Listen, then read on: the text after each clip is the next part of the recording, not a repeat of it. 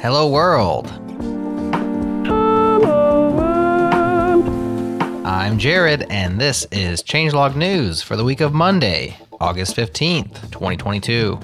We've had a few listeners write in recently thanking us for the podcasts. Hi, William.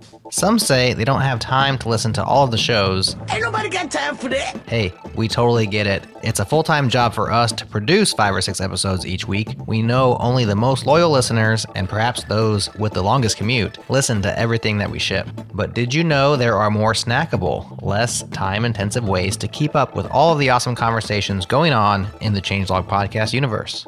One of the best ways is our YouTube channel. We post 1 or 2 clips, and I'm talking like super short 1 minute to 3 minute highlights on YouTube every day. So if you're like William and you love our shows but don't have time to catch them all, maybe join the 4,000 plus brilliant software pros who have already subscribed at youtube.com/changelog. Okay, let's get into the news. Lucas F. Costa blogged about why your daily stand-ups don't work and how to fix them. Quote, daily stand-ups are a classic example of learned helplessness. We all know they're useless, but we tell ourselves, that's just how things are, and we do nothing about it. End quote.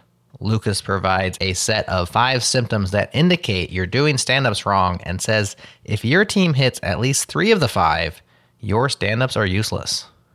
Do you want me to tell you what they are?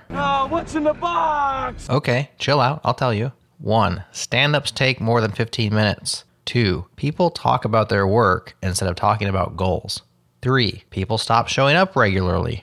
4. People talk to their manager or scrum master instead of talking to their peers. And 5. If the manager or the scrum master can't show up, the stand-up doesn't happen.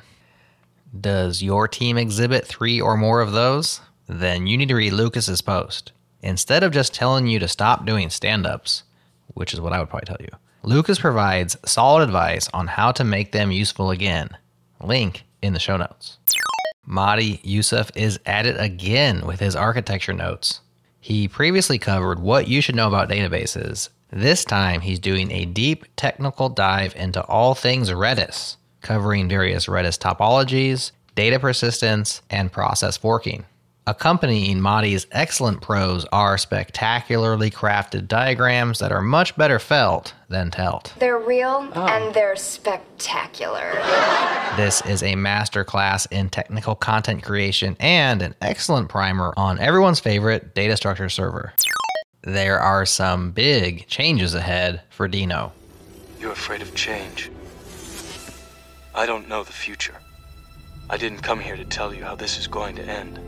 I came here to tell you how it's going to begin. The TLDR of this announcement post has 4 bullet points. I'll read you the 2 big ones and leave the rest for the uber curious. The first bullet point, quote, we've been working on some updates that will allow Deno to easily import NPM packages and make the vast majority of NPM packages work in Deno within the next 3 months, end quote.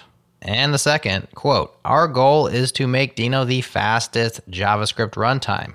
For starters, the next release of Deno will include a new HTTP server. It is the fastest JavaScript web server ever built, end quote. Is this a reaction to the recently released Bun runtime? Probably, but that's awesome and shows how healthy competition catalyzes innovation in our industry. This is good for Deno, good for Bun, and great for the rest of us. With win-win-win, we all win. DevDash is a highly configurable terminal dashboard for developers and creators. It's written in Go, runs in your terminal, and pulls in data from Google Analytics, GitHub, Feedly, and pretty much any system that can run a shell command, whether locally or over SSH. Check it out at thedevdash.com. Our good friend, who just happens to be a tall, snarky Canadian, has spent the last 2 years on his blog writing about Python's syntactic sugar. For his last post on the topic, Brett Cannon devised a subset of the language he's calling Minimum Viable Python, or MVPy. Clever girl. Brett lists 15 bits of syntax that if you can implement them, then you can do a syntactic translation to support the rest of Python syntax. What Brett didn't realize is that MVPs are out, SLCs. They're the new hotness. old and busted, new hotness. Maybe for his next post, he can convert minimum viable Python into something a little more simple, lovable, Python complete. CPython. I don't know. That bit fell apart real fast. That's the news for now. We've hit the summer doldrums and vacation time. So this week on the Changelog, we are rebroadcasting Adam's Founders Talk interview with Jack Dorsey from earlier this spring. If you didn't catch it the first time, stay tuned. If you've already heard it, then maybe it's a good time to catch up on HBO's Silicon Valley. Adam told me to say that. Don't do it. We are the resistance. Stay strong. Have a great week. We'll talk to you again soon.